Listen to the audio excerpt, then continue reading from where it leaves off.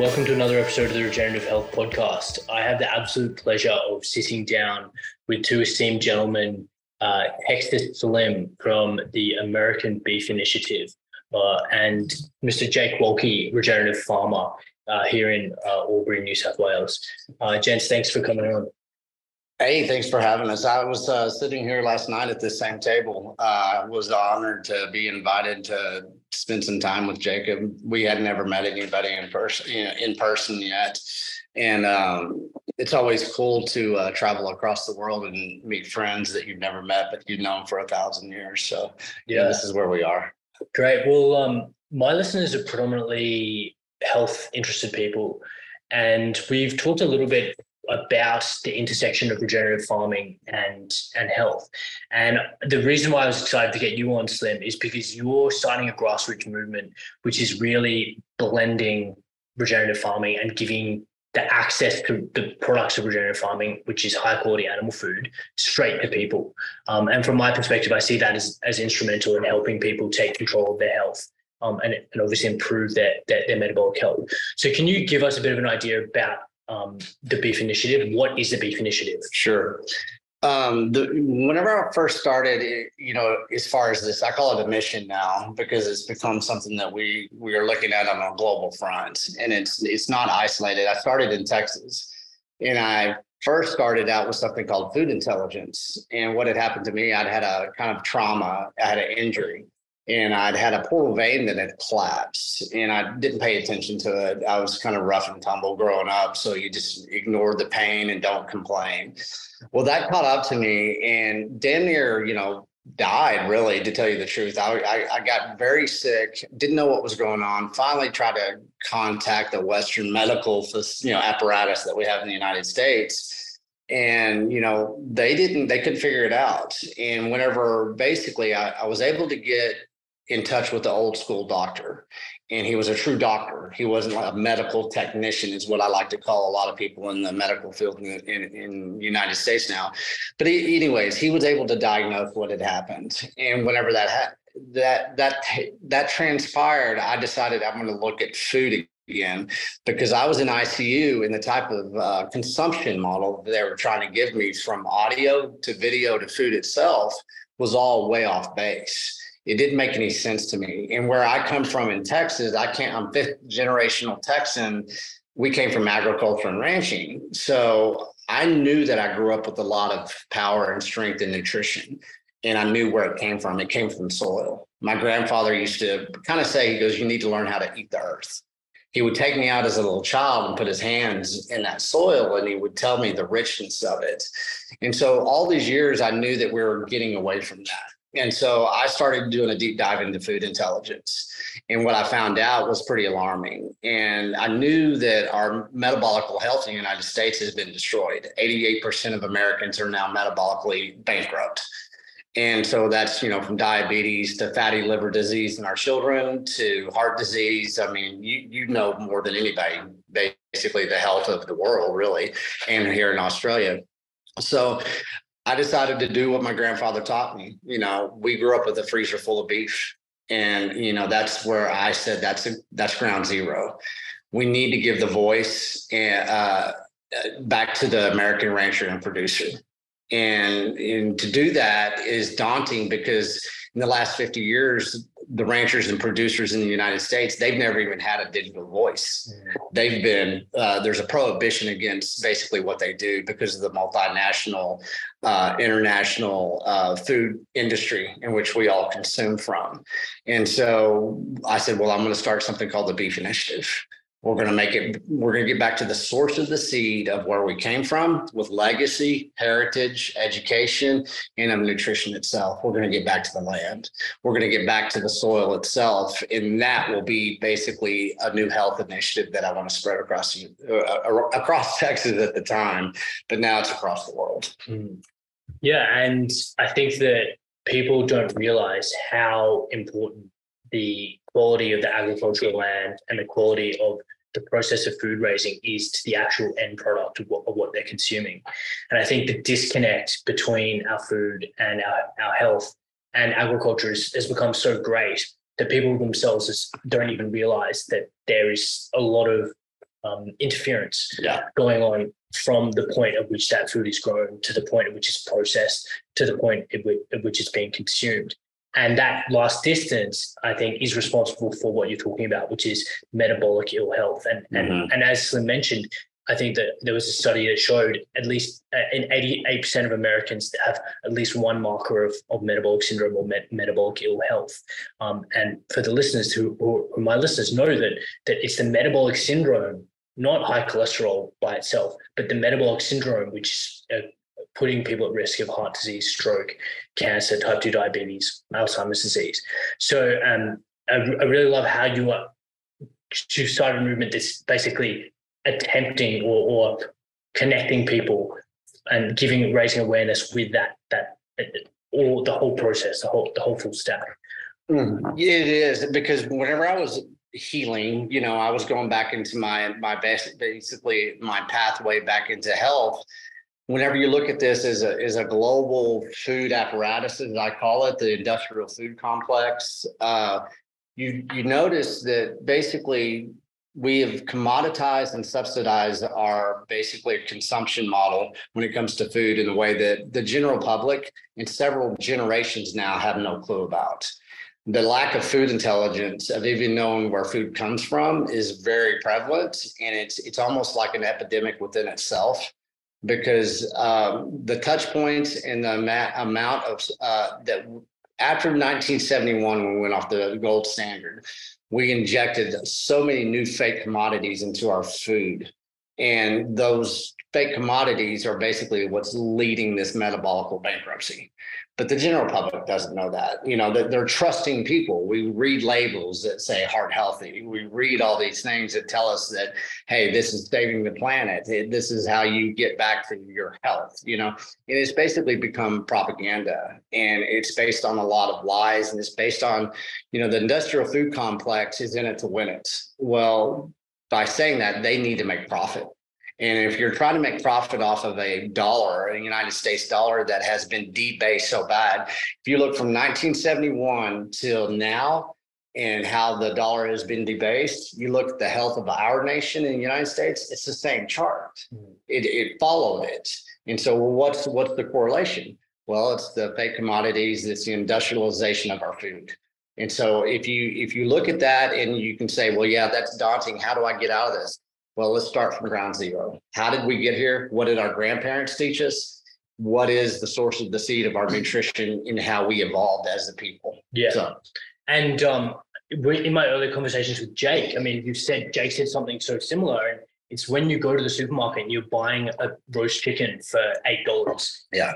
The animal is picking up the tab, is subsidizing that amount of the fact that you can get it so cheaply in the form of economies of scale with industrial manufacturing. Mm-hmm. Can you talk a little bit more about these commodities that you just talked about? Because I guess when I explain to a patient about metabolic syndrome and what's causing it, there's basically 3 groups of foods that I tell them they need to stop eating. Sure. Or that I advise them are the cause or contributing to their metabolic condition. Mm-hmm. And that's refined sugar, refined carbohydrates or grains, and seed oils. Yeah. So give us good. a little bit of an idea about how you think about these foods and from an industrial and agricultural point of view. Well, I think every one of those, in the Bitcoin space, I won't go down there, but they're all shitcoin foods. They're all a deception. And you say seed oils. Well, one example is rapeseed. It's canola oil. That's something they really got moving hard in the 70s and 80s was canola oil, because they said that animal fat made you have heart attacks, cholesterol, blah, blah, blah. So they said, hey, vegetable oil. They call it vegetable oil. It's not a vegetable. It's a weed. In 1956, the FDA outlawed canola oil, which is rapeseed, for human consumption.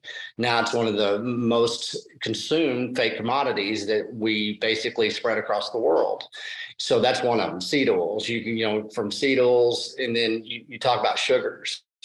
Well, we have high fructose corn syrup. That was a big introduction of getting rid of, good sugar, or if you can call it good sugar, but, sugar from where we came from. And, if you look at in the United States, I think now they have 92 different types of sugars. And the FDA doesn't really even have to tell you that they're a sugar. Yeah. And so, those two right there, you don't need to know much more than that. And what was your third one? Oh, the refined wheat or refined carbohydrates. Well, GMO grains. Let's look at that. And if we have Monsanto is Bayer now. If you do not sign a technology use agreement to use the new genetically modified seed, now it's not even genetically modified, it's bioengineered. As a producer in the United States, if you do not follow the protocol of a chemical grain company, then you are not going to be in business. And so from the source of the seed of a purity of a grain that my grandfather used to where we are now, you can't even compare. There is no comparison. And so, the highly processed carbohydrates, the sugars, the seed oils, if you can eliminate those out of your life, you can go far, with your intelligence of food and your health. A lot of people don't know how to get there. And so what I say, it's so simple, it's complicated. Learn how to eat the earth again. How do you do that? Well, you use the land tools. What are the land tools? Well, this man knows more about land tools than anybody sitting at this table, right? Yeah. So you have you have the cow, that's beef. I'm from Texas. If you basically look at what the cow does with the vitamins and minerals that are stored in the soil and how the cow basically regrows the soil, the cow has been honored in the whole history of mankind. You look at all these ancient civilizations, there's always honoring the cow. Well, why was that? Well, it's because they're a land tool that gave us life. And so if you can eliminate all of the daunting and, I tell everybody, across the world that us Americans get caught in this analysis paralysis when it comes to food, when it comes to nutrition. And that's why I came up with the phrase, it's so simple, it's complicated. Get back to the source of the seed of where your nutrition and your fuel comes from. Where is your energy really coming from? It's coming from the soil. The cow is your land tool. Yeah. And the points are made, the introduction of these foods, like particularly seed oils, which I'll be talking about later today at the conference, was introduced from a financial point of view. There was no medical, or there was never any really robust scientific evidence that justified replacing animal fat with polyunsaturated vegetable oils. But it just seems like that policy was enacted in the 1950s in the aftermath of President Eisenhower's heart attack. Yeah. And a man called Ancel Keys ran with that idea.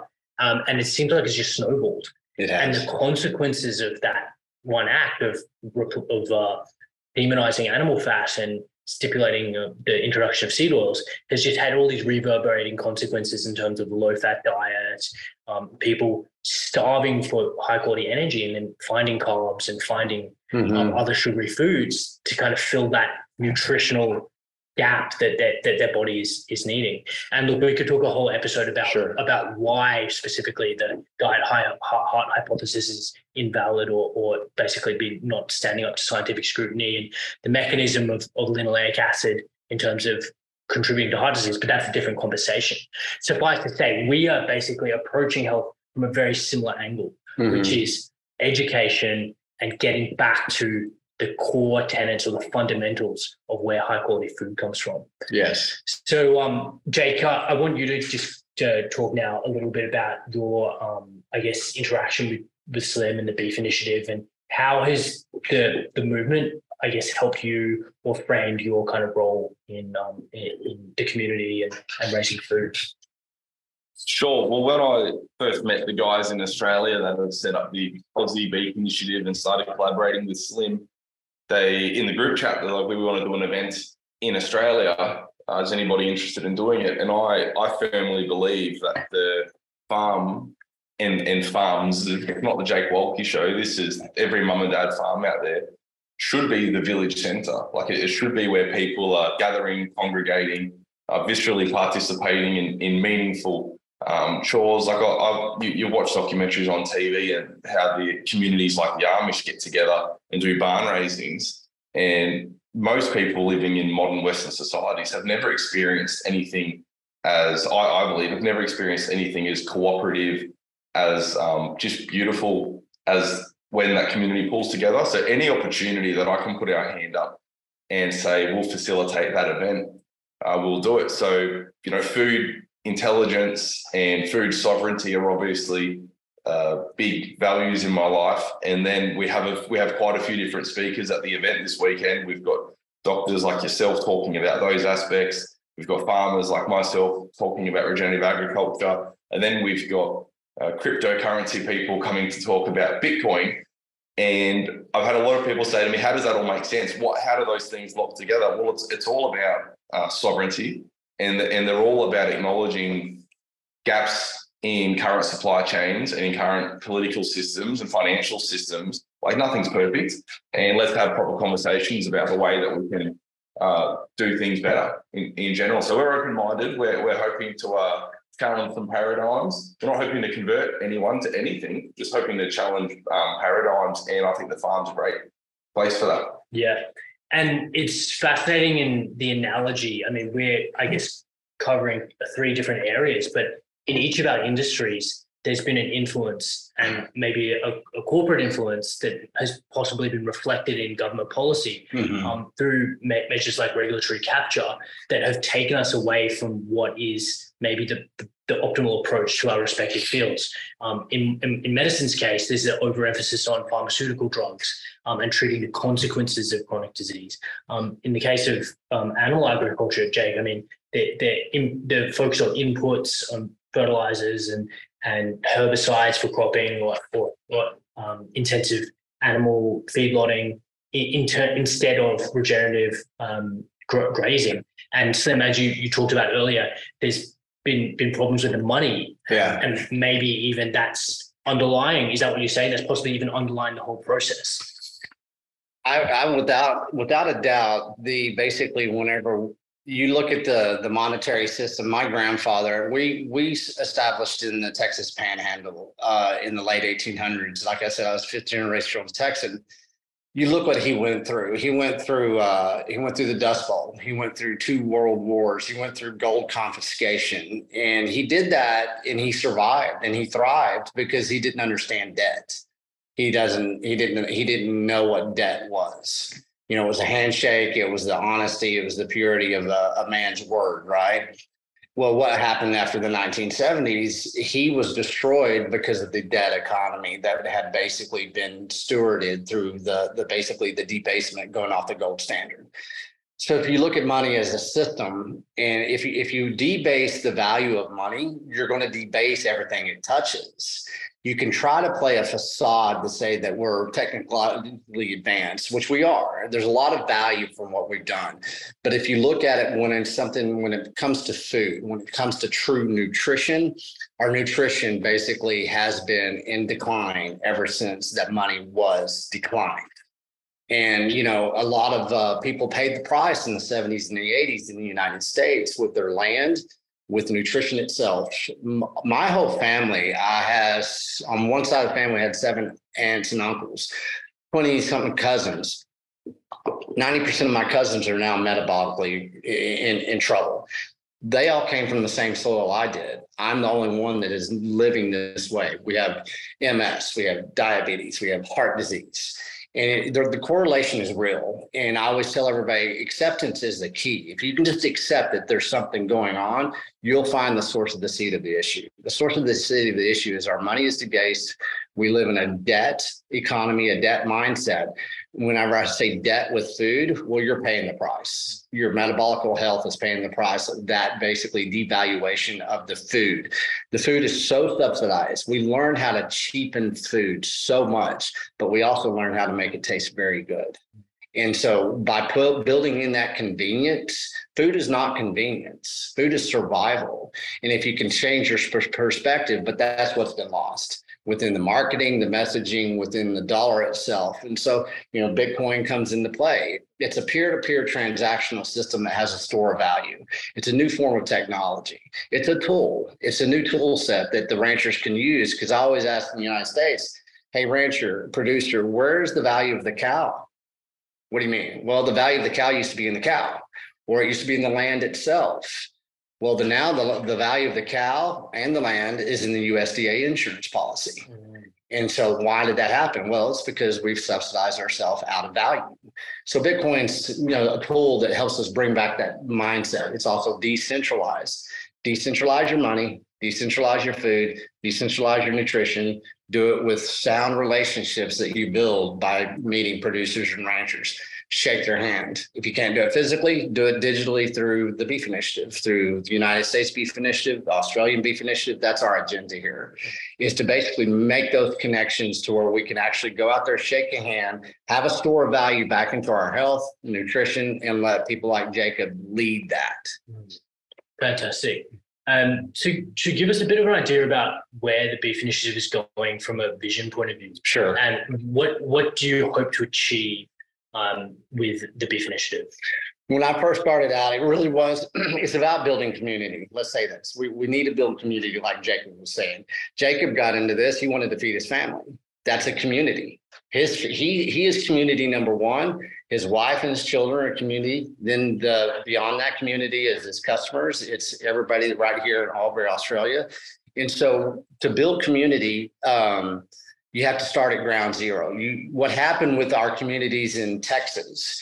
I grew up in a small town, Texas, that was pretty much destroyed by the monocropping of agriculture in the United States. What we did is those small communities were the most powerful places from health and from money, from land to nutrition. And it was based around a community that had a processing center. We call them abattoirs here.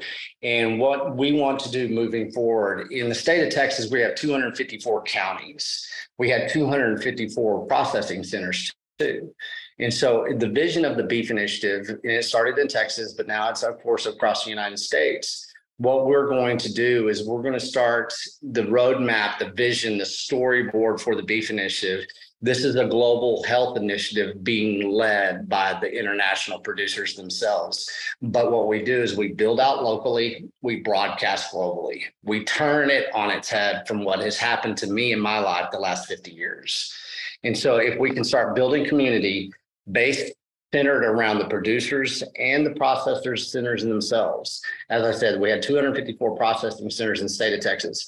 We have now 4 multinational processing packing corporations in the United States. None of them are housed in the United States, but they control 80% of our food production processing in the United States. That is a bottleneck to the producers being able to basically be a sound producer for their community, because once they let that abattoir processing center have that animal, they lose control of it. Yeah.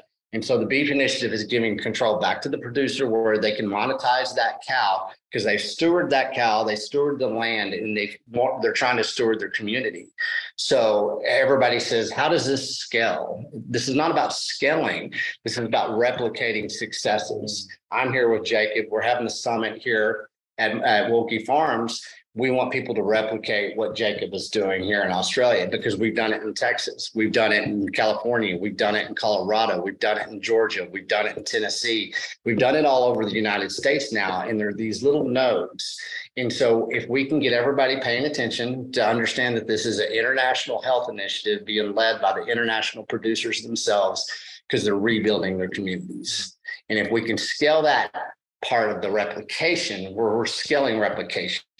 We went linear with our food, with monocropping, and we said we're going to go feed the world. We never fed the world. What we did is we created distribution lines of a multinational food industrial complex that is now basically killing us, and it's killing our children. I mean, and I want everybody to know that if we can do this in one place, we can do it a million different locations, nodes across the world. Yeah. And Jake, I want you to get your idea, and thanks for that, Slim, about how, or what Slim's talked about in terms of Australian context. How do you see the goal of decentralizing or opening up an abattoir in every kind of community? Is that realistic? Is that a goal that you share, or a vision that you see with regenerative farming in Australia? Well, I wish I didn't have to run an abattoir to have the dream to open my own. I'm busy. I've got enough going on. I'd like to focus my efforts on farming and breeding sound cows and vigorous cows. But the reality is that our business is built on a supply chain and consistently meeting the market. And we have one abattoir that can service us within a 5-hour one-way drive. And if that abattoir, like, they don't owe me anything, they're their own company. If they say to me, thanks for the last 3 years, Jake, but moving forward, we're not doing any private kills for small scale producers because it's a waste of our time, which it probably is, or it doesn't pay enough, or you're a pain to deal with, or we want to shut you down, like whatever. I'm not attacking their integrity specifically, but the reality is that they hold all the cards. Yeah. So my farm, which I spent the last 4 years building and invested over $500,000, could just get switched off like a flick of the switch on the wall, and there's nothing that I could do about it. The reality is that situation. People realise that, they identify that on their business plans pretty early on and don't even bother trying. You know, the access to the market is challenging in that regard. I know plenty of people that don't bother trying to sell direct because of access issues to slaughterhouses. So I don't want to be an abattoir owner per se, but I need to be. You know, I personally think vertical integration, like everybody thinks it's this sexy thing where you grow the meat, you kill the meat, you pack the meat. And then in my case, you know, we actually cook the meat because we've got restaurants, and this vertical integration thing is so attractive. It's actually a little bit of a pain in the butt, and it's not as resilient as people think. Because if you own that whole, I would rather have community engagement and have colleagues of integrity rather than do the whole supply chain myself. You know, and I saw that through COVID. We're building this. We've got the farm, we've got the butchery, we've got the restaurant. And then the abattoir switch got flicked because of lockdowns. They couldn't process my meat anymore. And the farm, the butchery, and the restaurant all suffered. You know, so it's a lot to take on. So the vertical integration isn't always great, but the reality is that the movement needs trailblazers, people to take risk, people to invest. And, you know, I'm not going to sit around and wait for someone else to do it. So we need it. And the biggest burden for people listening, why aren't other people doing this? It's regulatory capture. It's just very hard to get. Try to sit down and read the guidelines. It's impossible to wrap your head around it when you're not in the industry already, and then it becomes consultant rich. You know, you pay the suits to come and run it. So, you know, where there's a will, there's a way. But it's a work in progress. Yeah. So go on. To that point, and it's so valid because it is, everybody likes to talk about vertical integration. Well, it is. It's almost a fairy tale because of the regulatory breakout. You need community, you need relationships, you need people basically relying on each other. And that's based on obligation, accountability, and everything without the regulatory capture. Like in Texas, we have the proof of work that I like to talk about with K&C Cattle and Hometown Meat in Luling, Texas. That's Cole Bolton. Well, it's a clean processing center, about 250 beeves a week. And it's basically a regional processing center. He's allowing producers to come in, change their protocols. Now they have access to a clean processing center. They don't have to talk to JBS, Cargill, Tyson, or any of these other regional processing centers. And so he's allowing that community to build, and they're basically all establishing relationships. Plus, it's creating a new protocol of clean beef without all of the subsidizations, basically all the chemicals, you know, antibiotics, steroids, everything that we do when we talk about within cattle. Going back to that, then we have Justin Trammell in the Panhandle of Texas. He has a very small microprocessing center. He decided to go ahead and do it for himself. Well, he is also building community. Other producers are coming through his processing center. He didn't want to do it, but as Jake had said, he had to be a trailblazer. Then we have Jason Rick of Rick Ranches in Colorado. He has no indication. He's not going to go out there and open up a processing center. He's a small producer. He stewards 4,000 acres of land. He only owns less than 400 acres of land. He has 200 head of cattle. He has a very good relationship with this local abattoir, and he's very okay with that. And so every region of the world or United States or here in Australia is always going to have a different type of scenario, but you have to do it building with the mindset of building community and now those relationships. Whenever you have a multinational processing packing corporation that does not have your interest, that is not a relationship. They can turn the light switch off just like that and shut you down. That's what we have to work and circumvent around Not everybody's going to open up their own processing center, but there's going to be people out there that's all they do is open up a processing center, and they're going to have very good relationships with people like Jacob. Mm. So it's you tend to generalize this. We can't generalize this. We have to look at each community in a different way, see what is special about that community, where are the pain points, identify, and then move forward with the education, not the consulting, because the consulting is what gets us, in trouble. Yeah. I mean, as someone who doesn't know anything about agriculture or is curious might think, how do we get to a point where this supply chain is so controlled? And how do we get to a point where there's so many regulations that seem to be obstructing common sense? Things like processing your animals locally. Yeah. So, I mean, maybe Jake first and talk about the Australian context, and then Slim, talk about the American context. Where does this regulation come from? How did it come in place? And how do you think it's stopping us from actually making progress? It's such a rabbit hole, Mm-hmm. how we got there. But there's a few things that society's embraced that I think have really pushed the needle on that. One is we think in too short timelines now. So people want, they see the cheaper beef on the shelf and think, well, that is better for me. So I save $3 today. And there's no research into why it might be cheaper. And that, those efficiency gains, there's tabs picked up somewhere, So efficiency is not always bad. Or, automation in factories and like a lot of them are really great things, but always angling for efficiency. And the other thing is this liability mindset, everything. My wife's pregnant with our third child at the moment, and I've been on Twitter talking about it a little bit. And then I post some media about my sons, my very healthy 5 and 2-year-old sons, and the amount of the lack of food intelligence that is wrapped up with this liability, poverty mindset. I'll give you an example. Pregnant woman shouldn't eat honey, raw honey. Like that's you visit the doctor and they say, well, you're not eating any honey, are you? Or make sure you're not having eggs with runny yolks. It's like, these are foods that we've been eating forever, and they're highly prized foods. Like, why a runny egg yolk isn't bad for a pregnant woman. A bad egg yolk is bad for a pregnant woman. So why do we have so many bad egg yolks that we need to pasteurize them before we eat them? They're coming out of sheds. And so we've got this poverty, we've got this, we're just so liability centric. We want to fix it with a pill. We want a quick fix. We don't want to let anyone suffer. Everything needs to be sterile. We're not interested in healthy sanitary systems. We want sterile, liability absolved systems. Mm-hmm. And so I think that they're just underpinning currents, that those, I don't know if I'm saying it right, but just those motives that aren't necessarily sinister in themselves. Like, you don't want to be liable for bad advice. I don't want to be liable for making someone sick.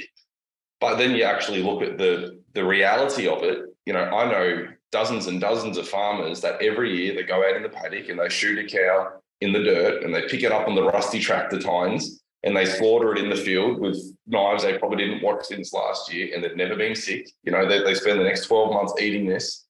But when you're having to do this in this industrialized abattoir, all of a sudden you've just got all these bleachers and everything. I don't know. I just think that we're just too worried about everything, and it's paralyzing that liability mindset. Yeah, and it's interesting, and the point about the runny egg yolks, or perhaps advice for women to avoid soft cheeses. It seems like this type of advice is necessary when there is a disconnect from the producer of that food. Mm-hmm. When you when you don't know if there is listeria in your food, because there's a disconnect, then you need to bring in these broad brush policies to kind of protect everyone. And when you're starting from a base of somebody who's already metabolically unhealthy, like if you give a healthy person a questionable egg once in a while, they'll probably be fine. But if you take someone who's unhealthy because they're living on poor diets and poor exercise, and then give them a bad egg, they're nailed. Yeah. They're in hospital. And that's the germ versus strain theory, and very much medicine's focused on the germ theory rather than perhaps making people more robust. Yeah. But that all that to say, I mean, I'm not recommending that pregnant women go out and take some raw honey and with full of botulinum toxin or. I thought you guys were all. But the point that I think we're making is that if you know your producer, you know where the food's come from, the likelihood that you're going to get something dodgy or something that is causing disease is going to be so much lower. It goes to nothing. And so I want to get your perspective on regulatory issues in the US. Please talk to us about that. Well, I always like to preface this is not a judgment, and we've all gotten here together, and we all, have our health issues that we battle with. We have our behavioral issues, which basically are addictions. Food is an addiction now. Food is a drug. They've made sure of that with all the commodities that they've injected into our consumption models. And so I start telling everybody, nobody's going to save you. And the only person who's going to save you is you doing the accountability mirror check. Okay. If you decide and accept that there's an issue with our food or your health, or maybe your desires about the food, then, quit validating the deceptions. The day that you put your foot down and you quit validating your deceptions and you accept that there's something amiss within our health, within our food, within the regulatory capture, then you're going to be able to make that change. It's one person and it's one handshake at a time to that producer. You eliminate everything. And the day you do that and you basically provide your family with a half of beef in your freezer, your life changes. And people have a hard time understanding that because we've gotten caught up into these regulations, these certifications, these labeling. If you have over, 20 words on your damn label of your food, you shouldn't be eating it. Can your grandmother make it? That's from him. If your grandmother didn't feed it to you, you don't need to be consuming it. And it's not a black and white issue. We generalize so much. And with this tour that I'm doing, it's becoming a global tour. We're going to go to Thailand. They don't have organic in Thailand. They don't have grass-fed beef on the labels in Thailand. And the general public needs to understand that there's been a regulatory capture of the industries themselves so they can cover their butts, and what we need to understand is that food is not science, and the perception of food has been hijacked over the last century. How many people out there really truly know that Procter & Gamble used to be the biggest candle maker in the world? Well, in the turn of the century of the 1900s, we had electricity. We quit selling candles in the United States because everybody started turning on the light switches. What did Procter & Gamble do with those candles? Well, they were made out of cottonseed. Okay. They turned it into Crisco.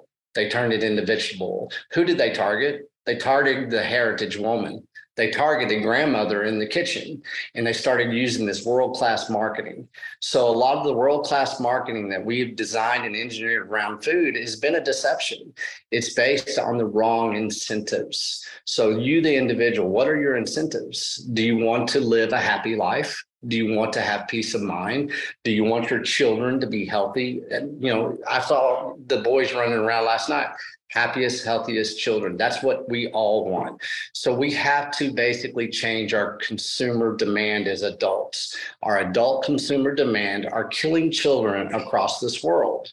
And it's based on incentives that do not basically benefit our lives. They do not benefit our communities. So you, the individual, whenever you put your foot down and quit validating the deceptions and you take charge and you say something like Jake had said, I'm going to go feed my family in a different way. And once you do that, you develop these relationships. Well, how do you do it? Well, you go shake a rancher's hand, producer's hand, farmer's hand. If you can't do it physically, you're going to do it digitally. That's what we're doing with the Beef Initiative. We are a technology company. We're providing some world-class technology to people in the United States. ABI is going to do that, the same thing here in Australia.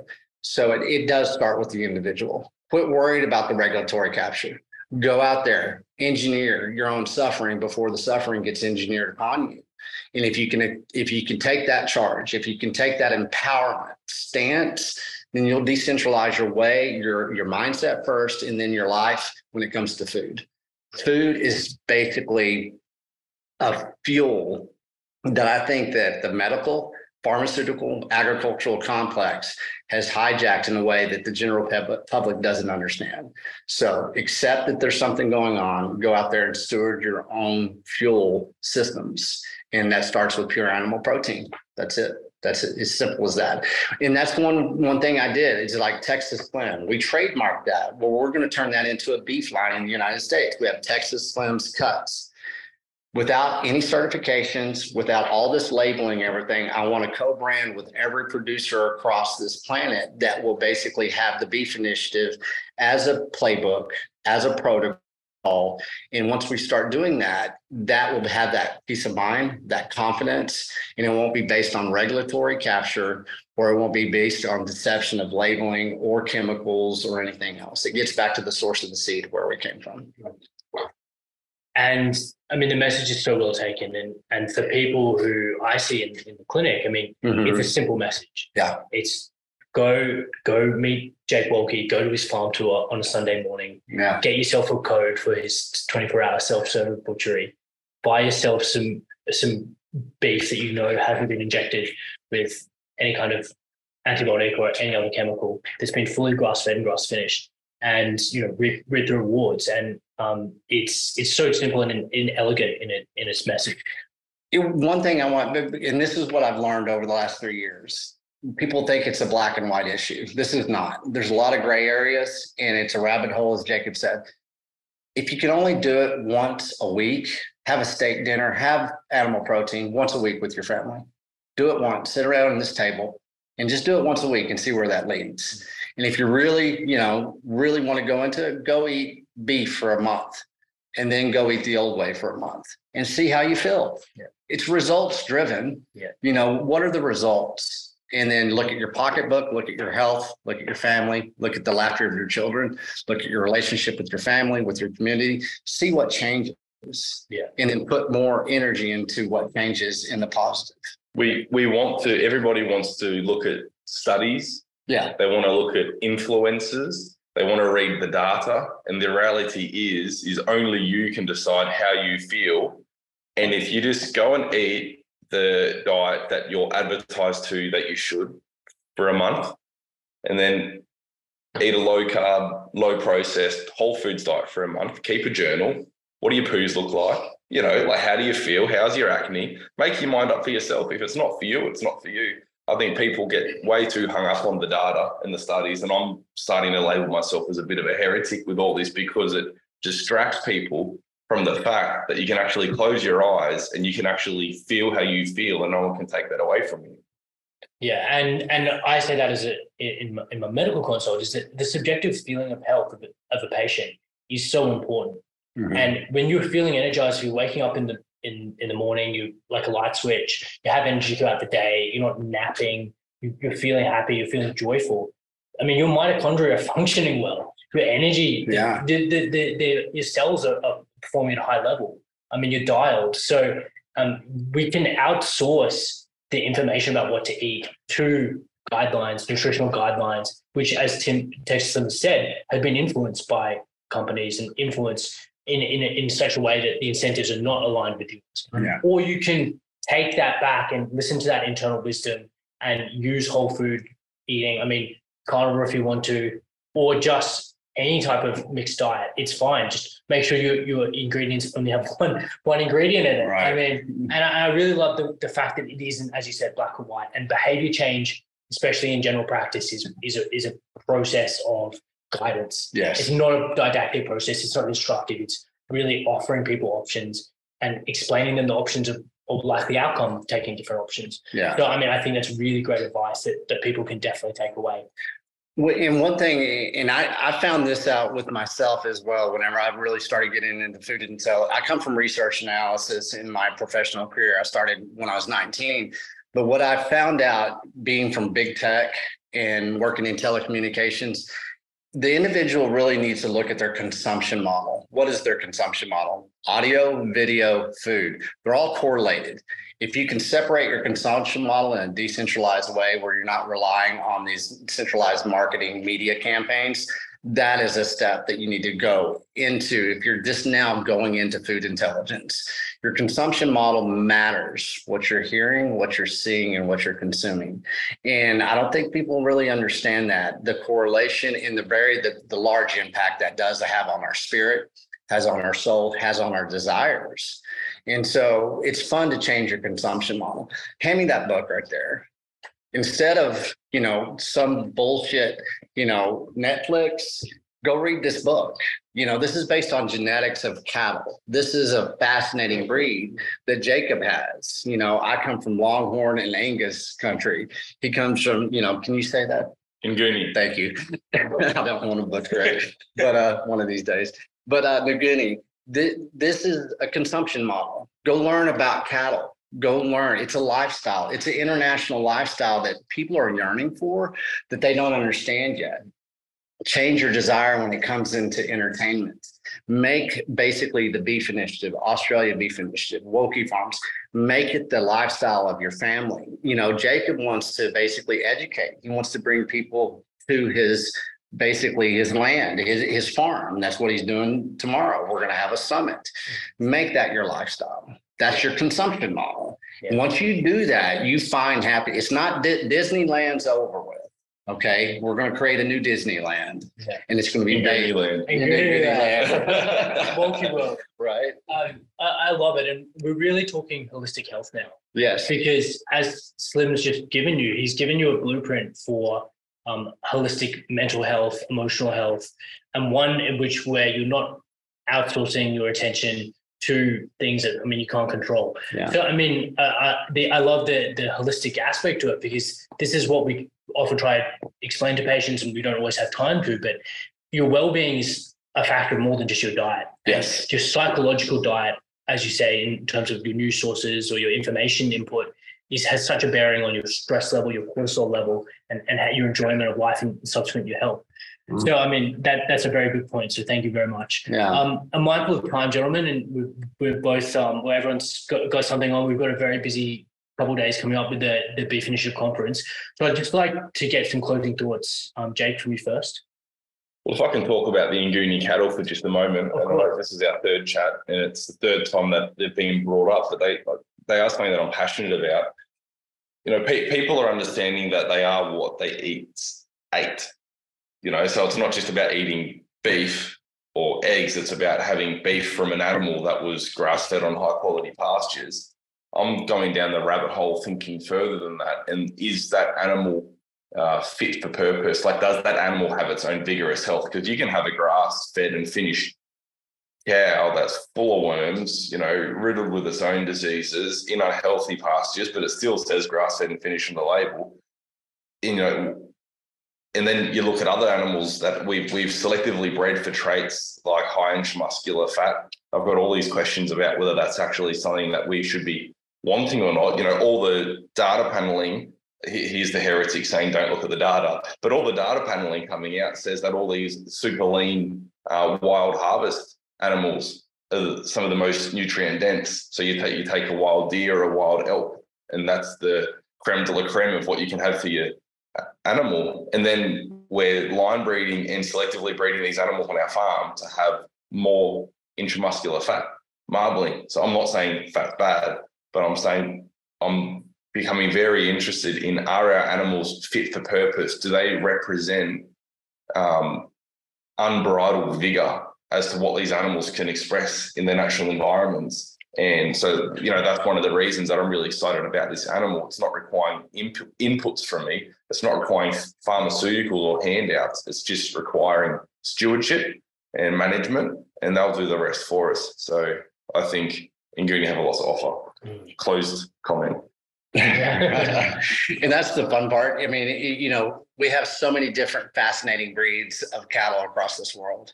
Everybody has their New Guinea, they have their Angus, they have whatever breed it is. And that's beef intelligence that we've lost as a society. We need individuals being the champions of these breeds. to know what really the source of their genetics is. Why have they made it this far? Why are they the best option for this region of the world? And that is something, that is a lifestyle. Once again, within the Beef Initiative, here we are doing this global tour. We're going to have these. I started off with 6 micro summits conferences in the United States. Now we're going to have many events here in Australia. I think we're up to 9. Jacob's basically kicking it off. We want to have these all across the globe, and we want everybody to follow us. We're going to create content. We're doing a podcast right here today. We're going to go out to the farm here in a minute. We're going to have the summit tomorrow. People need to really understand what's going on here.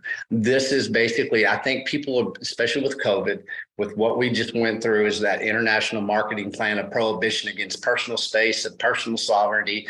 There are options out here right now that are right in front of you, but it takes the individual to pay attention.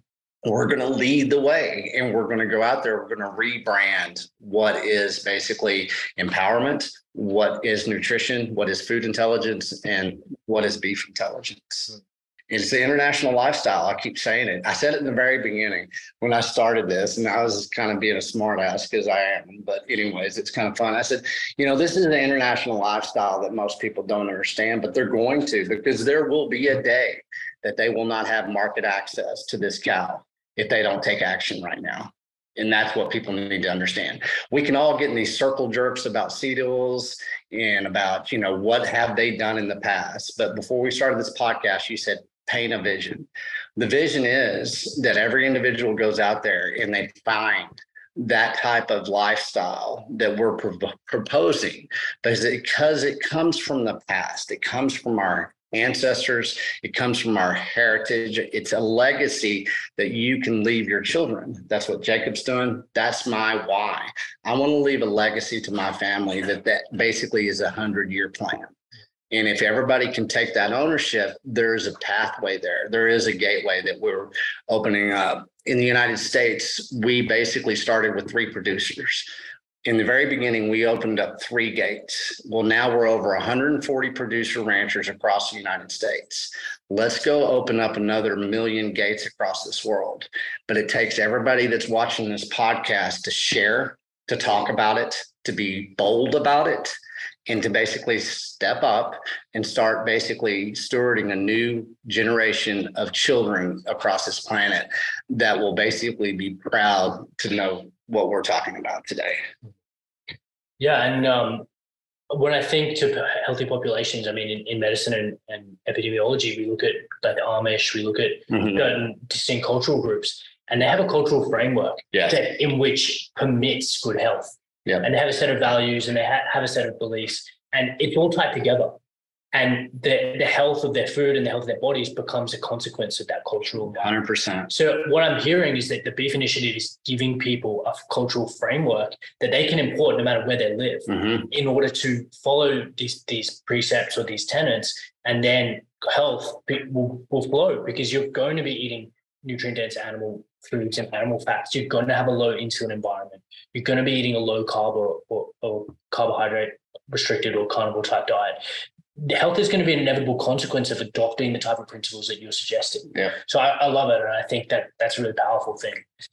100%. Gentlemen, any closing thoughts? Eat raw honey.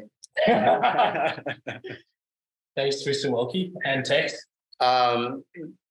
Let's get on board. Anybody that's listening to this podcast, I'm basically soliciting for Jacob to come with me to Nigeria. Nigeria, there's so much of a population in Africa that are part of the global beef industry that we can basically help out, and they can teach us. Where does this breed of cattle come from? It comes from Africa, and so let's make this a global initiative. We build out locally, we broadcast globally. Everybody, this is a call to action to everybody. This is not entertainment. This is as far as, this is not Netflix. This is not a marketing plan. This is a call to action to step up and, go to thebeefinitiative.com. We're releasing a lot of new options for producers, ranchers. We are going to lead the way. Jacob is leading the way. Pay attention, focus, and let's do this together. This is a collaboration. This is not a marketing plan. And if we can look at this, this is an open source collaboration that everybody has a voice. How many people have reached out to me with testimonials about their health and how their health has changed just by hearing one of these podcasts? It happens every day.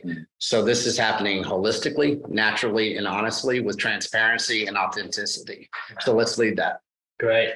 All right. Thank you very much, gentlemen. And, Appreciate you heard it all. So if you are interested in getting some grass-fed, grass-finished beef, filling the freezer, and you live in Australia, if you live in New South Wales, see Jake Wolke. And if you are international in the States, then beefinitiative.com.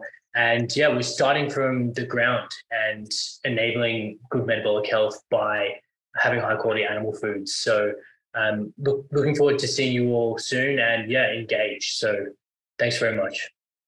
The story of the soil is the story of the people. They are not two stories. They are just one. But there are many soils and many histories that thrive atop those soils. And many histories whose stories are of sorrow. For a long time, mine was of the latter. Just like most of yours. And these stories are imbued in and exported along with the food that it creates. So what is the story of what you put into your body? The food that you eat? The soil that creates it? And who's writing that story? What kind of energy is authored into the history of the land? And so the history of man. There's only ever been one way to find out. And that's through those who steward the land, the stewards of history. Man, animal, it makes no difference. We all succumb to the eternal, to nature, to God. They want us to think that our histories are so different. But the history of man has always been the history of food. Just ask the American Indian. They lost control over their food, and so did we. So I guess we're all Indian now. I'm the executive producer of Texas Slims Media. I'm here to say, fix the money, fix the food. My name is June Bismillah for Texas Slims Media.